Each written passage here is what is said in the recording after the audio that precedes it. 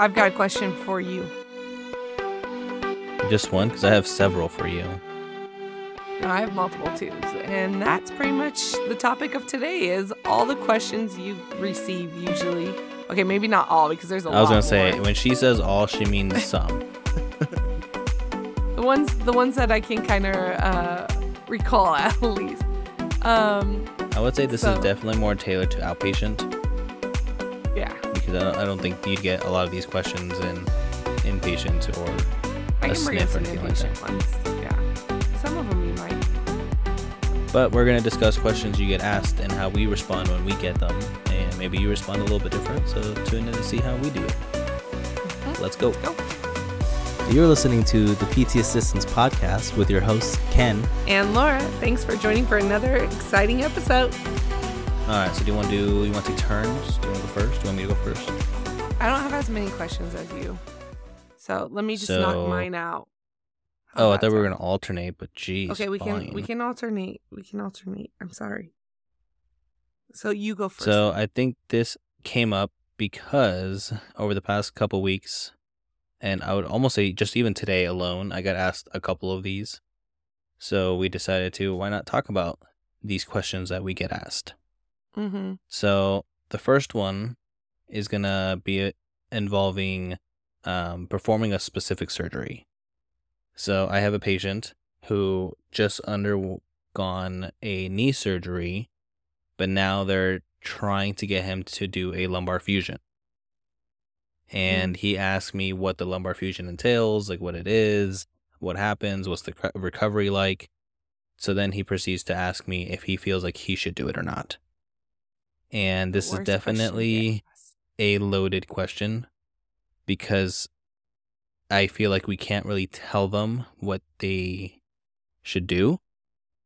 We can educate them on both sides and let them make their own informed decision and discuss their concerns with their surgeon or their doctor, whoever the case may be. But we shouldn't be the ones to tell them that they shouldn't do it or they should do it.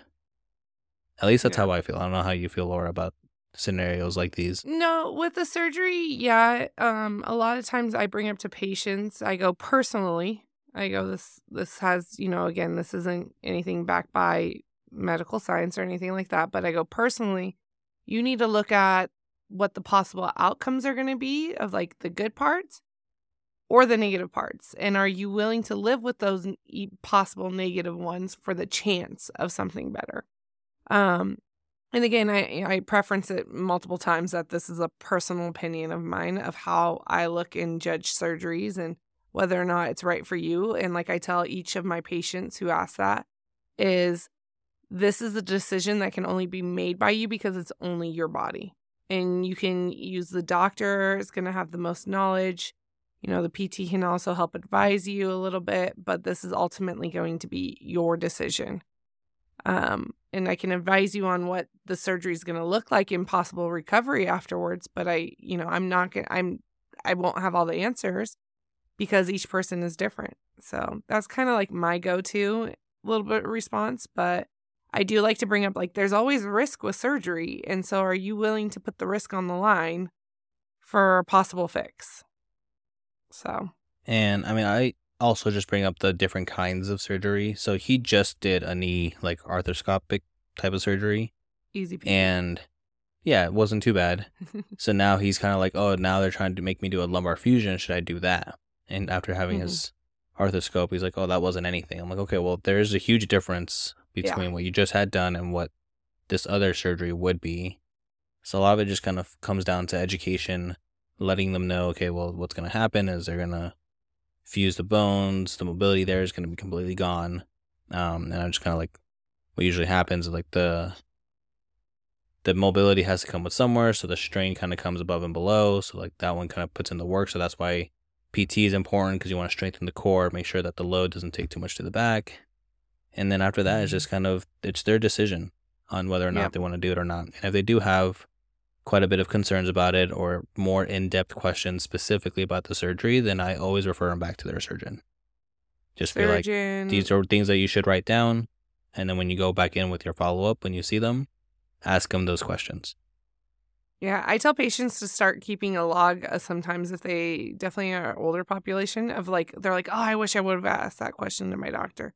I tell them to start keeping a little notepad or in their phone or with them personally and write those questions down. So when they do go back in, they can ask those questions. But that is a great thing of like advising them of just like, hey, these are different surgeries. Not everything's the same. And I also like advise they're like, oh, well, I know so-and-so who had it and they're fine. And I go, each person's just different. Just know that. Like if their recovery was hard, doesn't mean your recovery might be hard. If their recovery is good, doesn't mean your recovery is going to be good too. So like I go, it all varies person by person. And that's something that, again, discussion with your surgeon is going to be the most important. But I always like to let them know, like, it is their decision. This is not something that someone else makes for them. So even if a doctor's pushing back surgery, does not mean you have to do it. It's all what you feel is correct. That's kind of for on the you. boat that he feels like he's on. Yeah. Because he feels like when he went to go see the doc, they're just like, oh, you need back surgery. And they're like, if it was just this, and this, like I would tell you, you need it now. Mm-hmm. But it's not, so you have time to decide. But he can tell that he's leaning that way.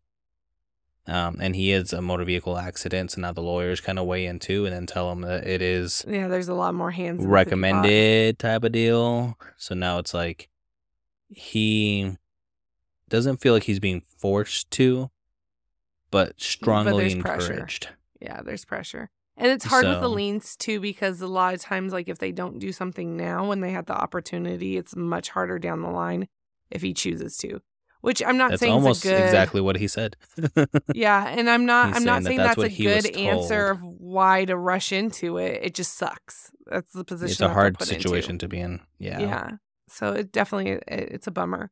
But kind of sticking along the lines with surgery, my next question that I get quite often is, can I get rid of my sling now? My shoulder feels fine, or my knee feels great. Can I get rid of the brace? My back doesn't even hurt. Why am I wearing this thing? I get a lot of those. Ken, you said you don't get those as much. We don't see too many post-ops. Okay. We see a lot of MVAs. That's why. Right now, but we do have. I've got like 6 post-op shoulders.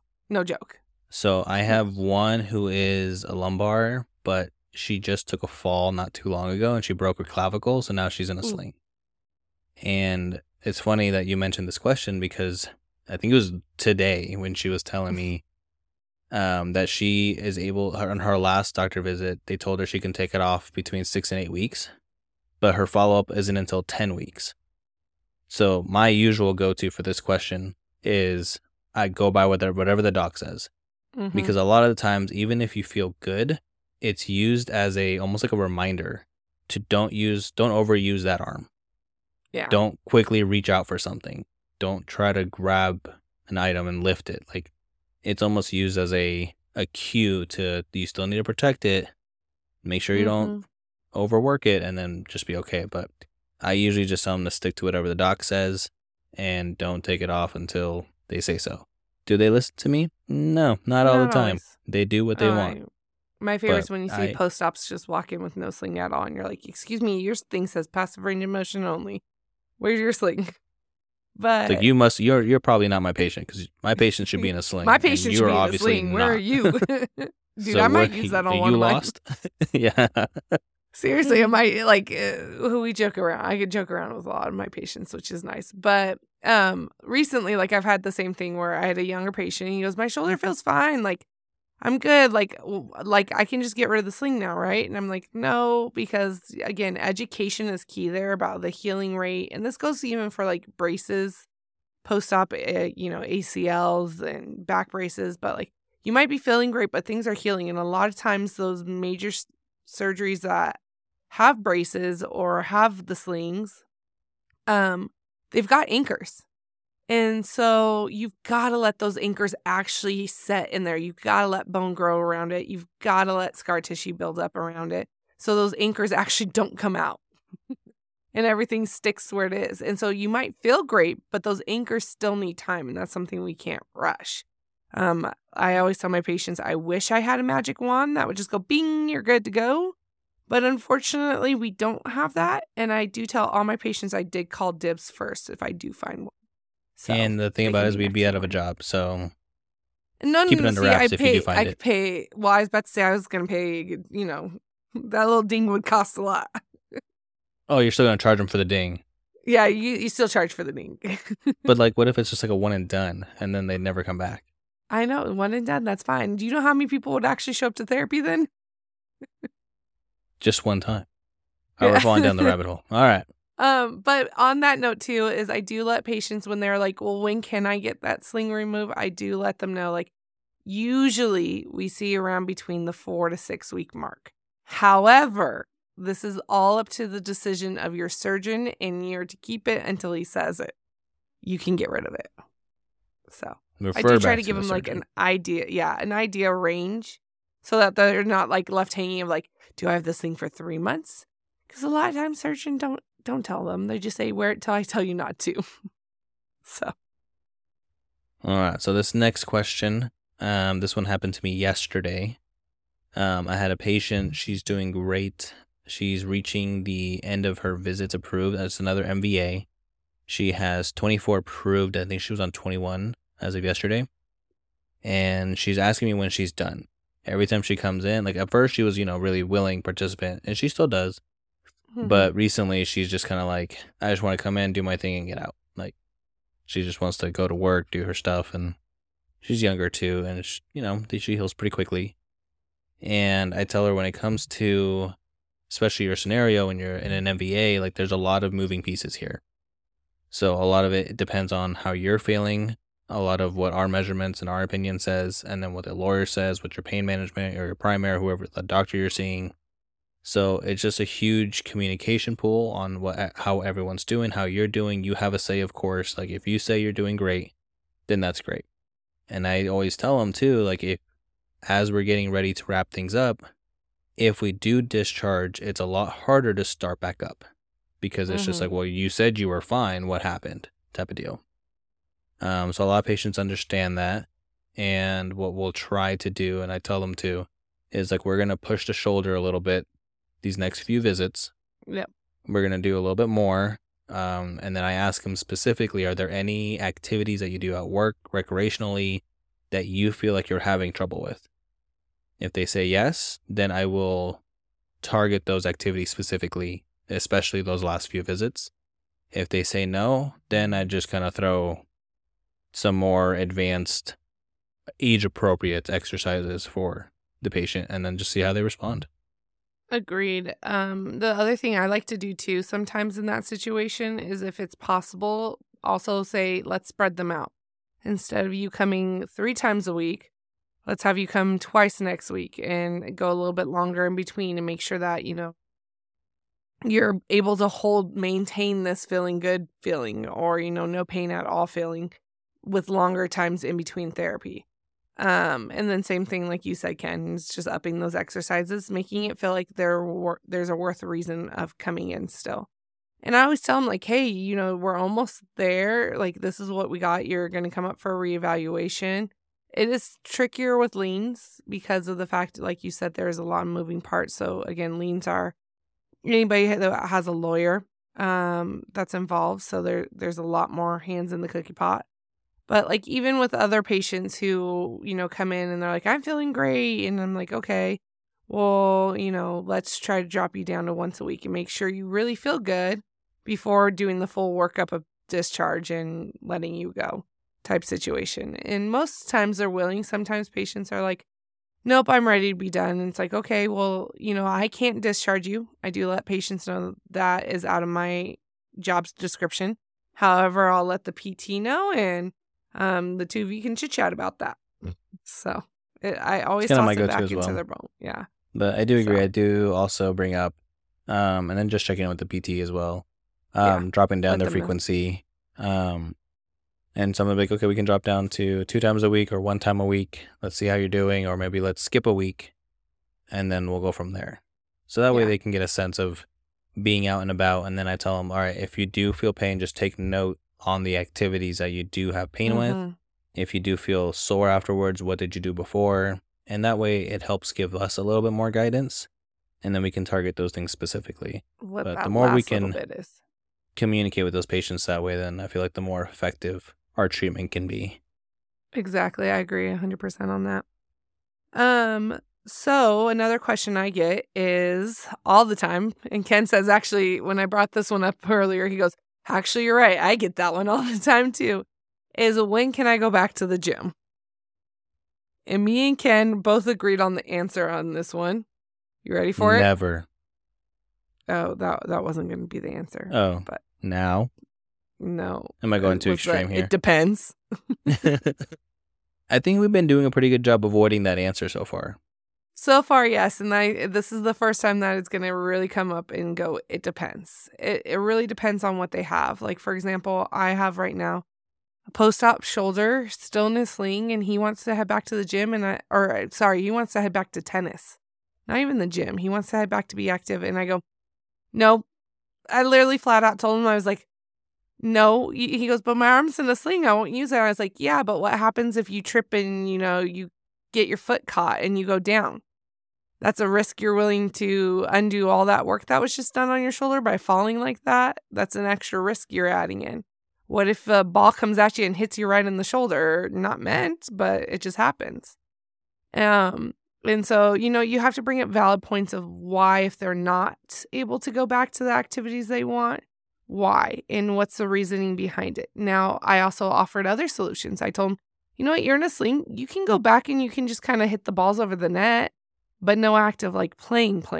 Like if you're just kind of hitting them over the net, you're not running back and forth, you're not playing a game, you're not playing with other people really. Like you could kind of volley a little bit if you wanted to, just very gentle, light, just to kind of get, moving a little bit. Yeah. But if it hurts, don't do it. So that's my big thing. And like I said, it all depends on the patient. Like there's other patients who there's our more minor injuries. And I'm like, sure, you can go do all the lower body you want. And then the upper body, you just stick to what we're doing here.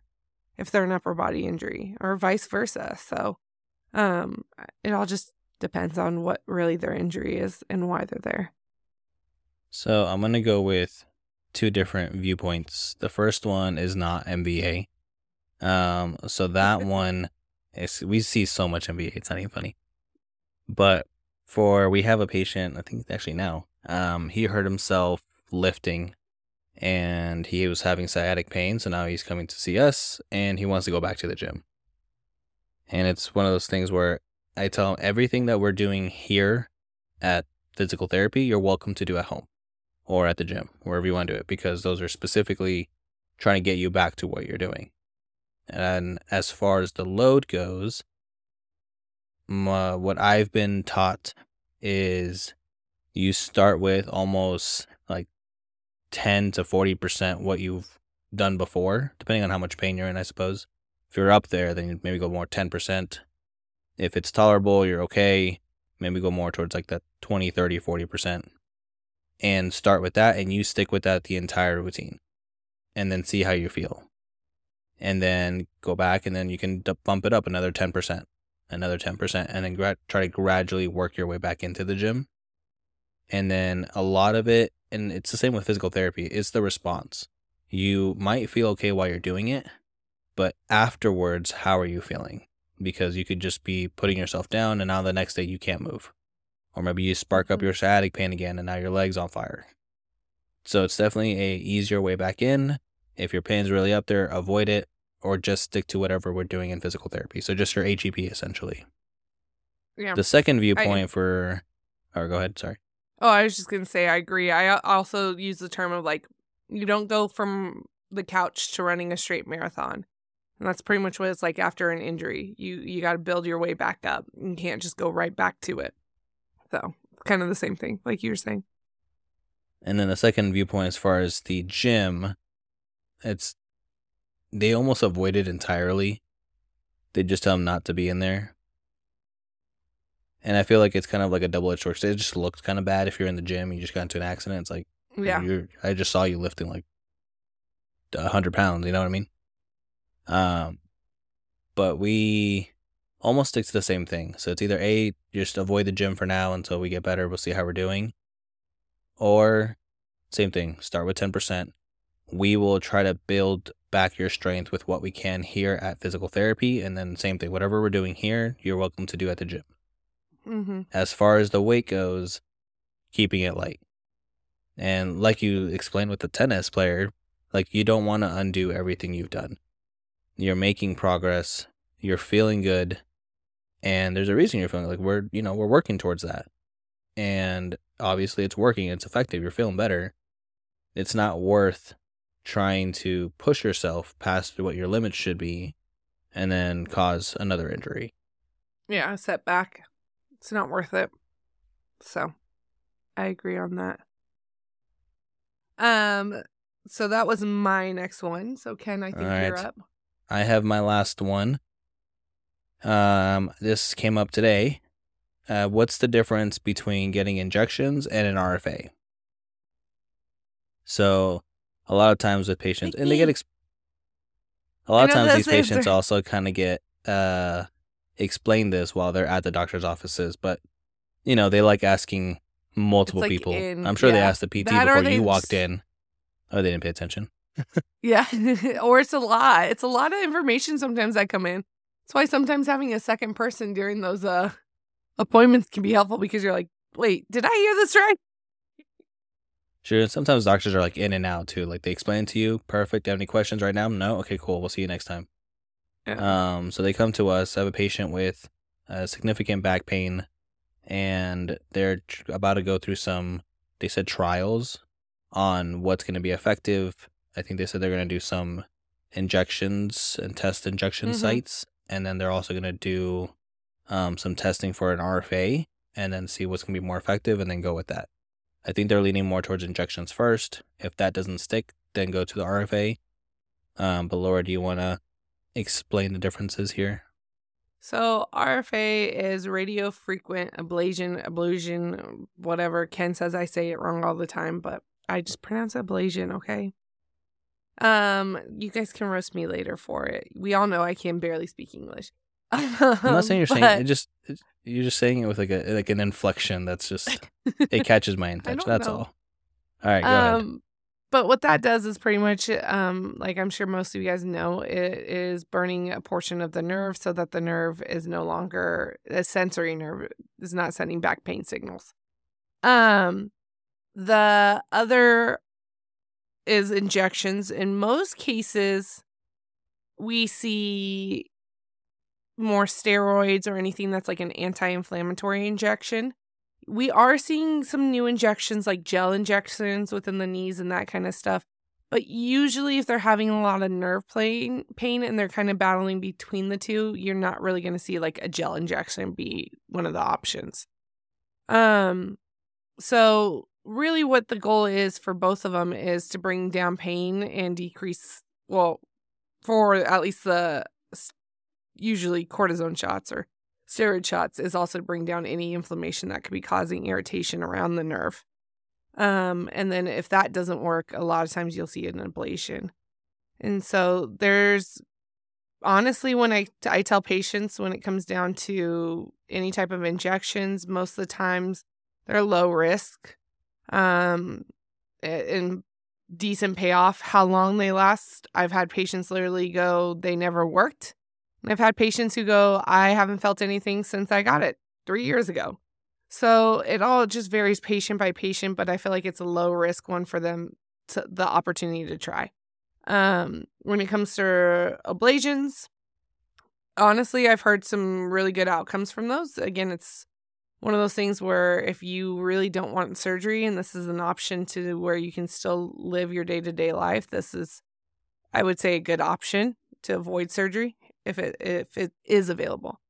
And like I tell all my patients, this is something that you and your doctor and your surgeon will discuss together because they know more.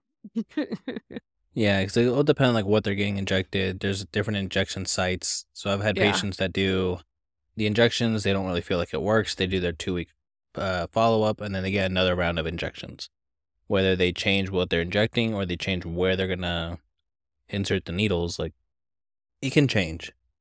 So just because the first round didn't help doesn't mean the second round won't. But like Laura said, I agree. There's patients that have never felt anything again. The first round was fine. They no problems at all, and had some that did absolutely nothing, and everything in between. Mm-hmm. So the results from I've never- injections are all over the place. Yeah, I've never had anybody say they got worse from them. Have you? No one's ever really. Yeah, Yeah, I've now that you mention it, they've no one's been ever gotten sore. worse. Yeah, They've been that's sore, what I but usually nothing- tell patients. I've had patients come back worse. and be a little sore, but they've never gotten worse from them. So I'm like, that's why I'm like, it's a little low risk, but again, this is something you and your doctor and your surgeon can go over. So And that's between. I'm trying to think you of, like you said, like it was like lower risk because there's actually like a hierarchy. I can vaguely remember it going through the program of like, you do this. If that doesn't work, then you go up the chain. And the very last thing was like open surgery. It's not something you want, and it's it should be the last resort. You should try all these things in between first. But I agree. Injections Remind me later, are I usually gotta tell you a funny story about that. you gotta do everything in between first, then you Yeah. jump into that. Again, it's one of those things where it's like, in most cases, I shouldn't. In my experience of working the years I have, I've not had anybody come back with it worse, which might be very fortunate. I'm sure there's people out there, don't get me wrong, that have had bad experiences, but in my case, it hasn't been there. All right, so my next one for you, Ken, I had my list on my phone, disappeared. Oh, here we go. When is the swelling going to decrease? As much as we were trying to avoid it, it's coming back again. It depends. Mm-hmm. When it comes to swelling, at least for me, and what I kind of try to work around it, is like swelling isn't bad. It can cause discomfort, yes, but it's your body's response to an injury. The inflammation's going to happen. It wants to bring blood there because it needs the blood to repair. Like, it's a process that your body feels like it needs in order to get better. However, it can come with limited range of motion. It can come with aches and pains and discomfort. So it's going to depend on where the swelling is. Is it in a dependent position? Like, is it in your legs? Is it in your shoulder? Is it in your hand? Are you constantly sitting down, walking, standing, gravity being pulled? Are you not doing a lot of moving? Are you not activating your muscles in order to get the swelling to go down? Like, if it's in your knee, make sure you're doing ankle pumps, doing the whole rest ice compression elevation. That's going to bring down the swelling. Mm-hmm. But the more active you are, the could get swollen yet again. So swelling is definitely person dependent and activity dependent, location dependent. There's a lot when it comes to swelling, but I think when people say like maybe a couple days, could be about a week, usually as long as it takes, and then you kind of reassess from there. If it's still swollen after a week, I feel like it should get checked out. I guess it depends on how much it's swollen. Yeah, and I think it depends. Again, it all depends on the patient. We all know that. But also, definitely like what we see in total knees is you'll have a lot of swelling. The swelling will decrease, but then you can just have fluid. And sometimes that fluid just sits there and your knee might be bigger for life. Might be slightly larger than the other one for life. The fluid doesn't necessarily mean there's actually swelling.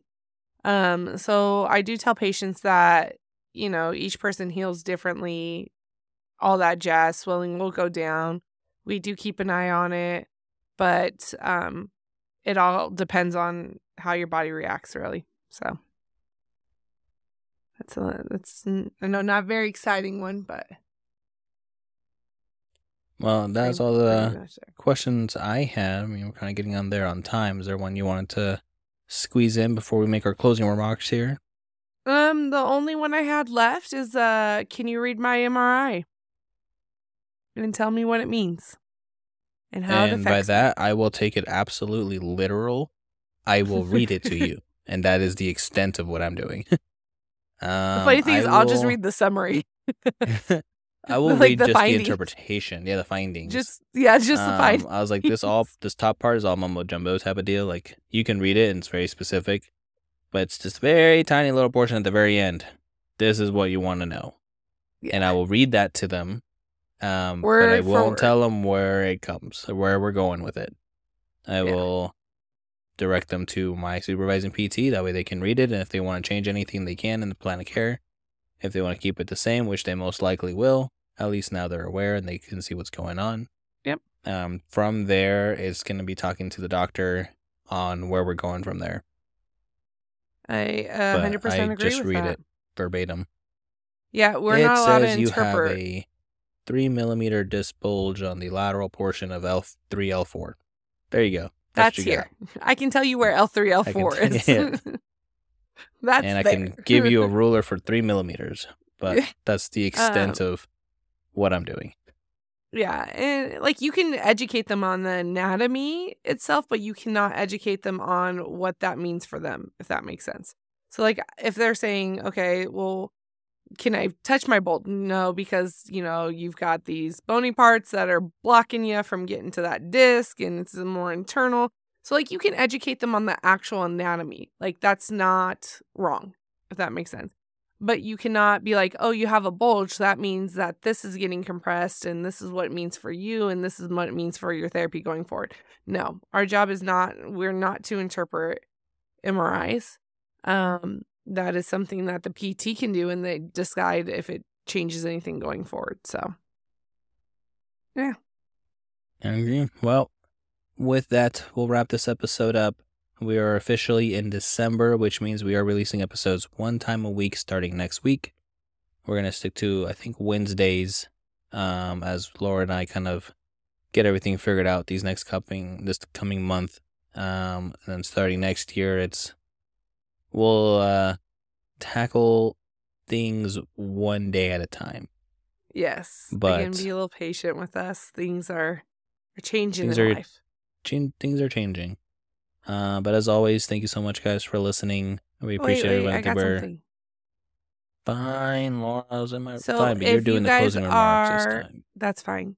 If you guys are listening to this on Friday, we do want to wish someone a very happy birthday. Who? Ken, you're old. I'm 21. 21. How I many was years have waiting you going for- on? I've been 21 for now 10 years. Congratulations. Thank 10 you. years of 21. A decade of 21. I'm You've still reached getting that mark. I'm still getting carded everywhere I go, so it counts. You know what? You do. But that's only because your girlfriend looks like she's still 18. I mean, So, I'll get carded without her too. I don't believe that. Do you? It's because she's only like 4'2", 4'3". I'm just kidding. She's taller than that,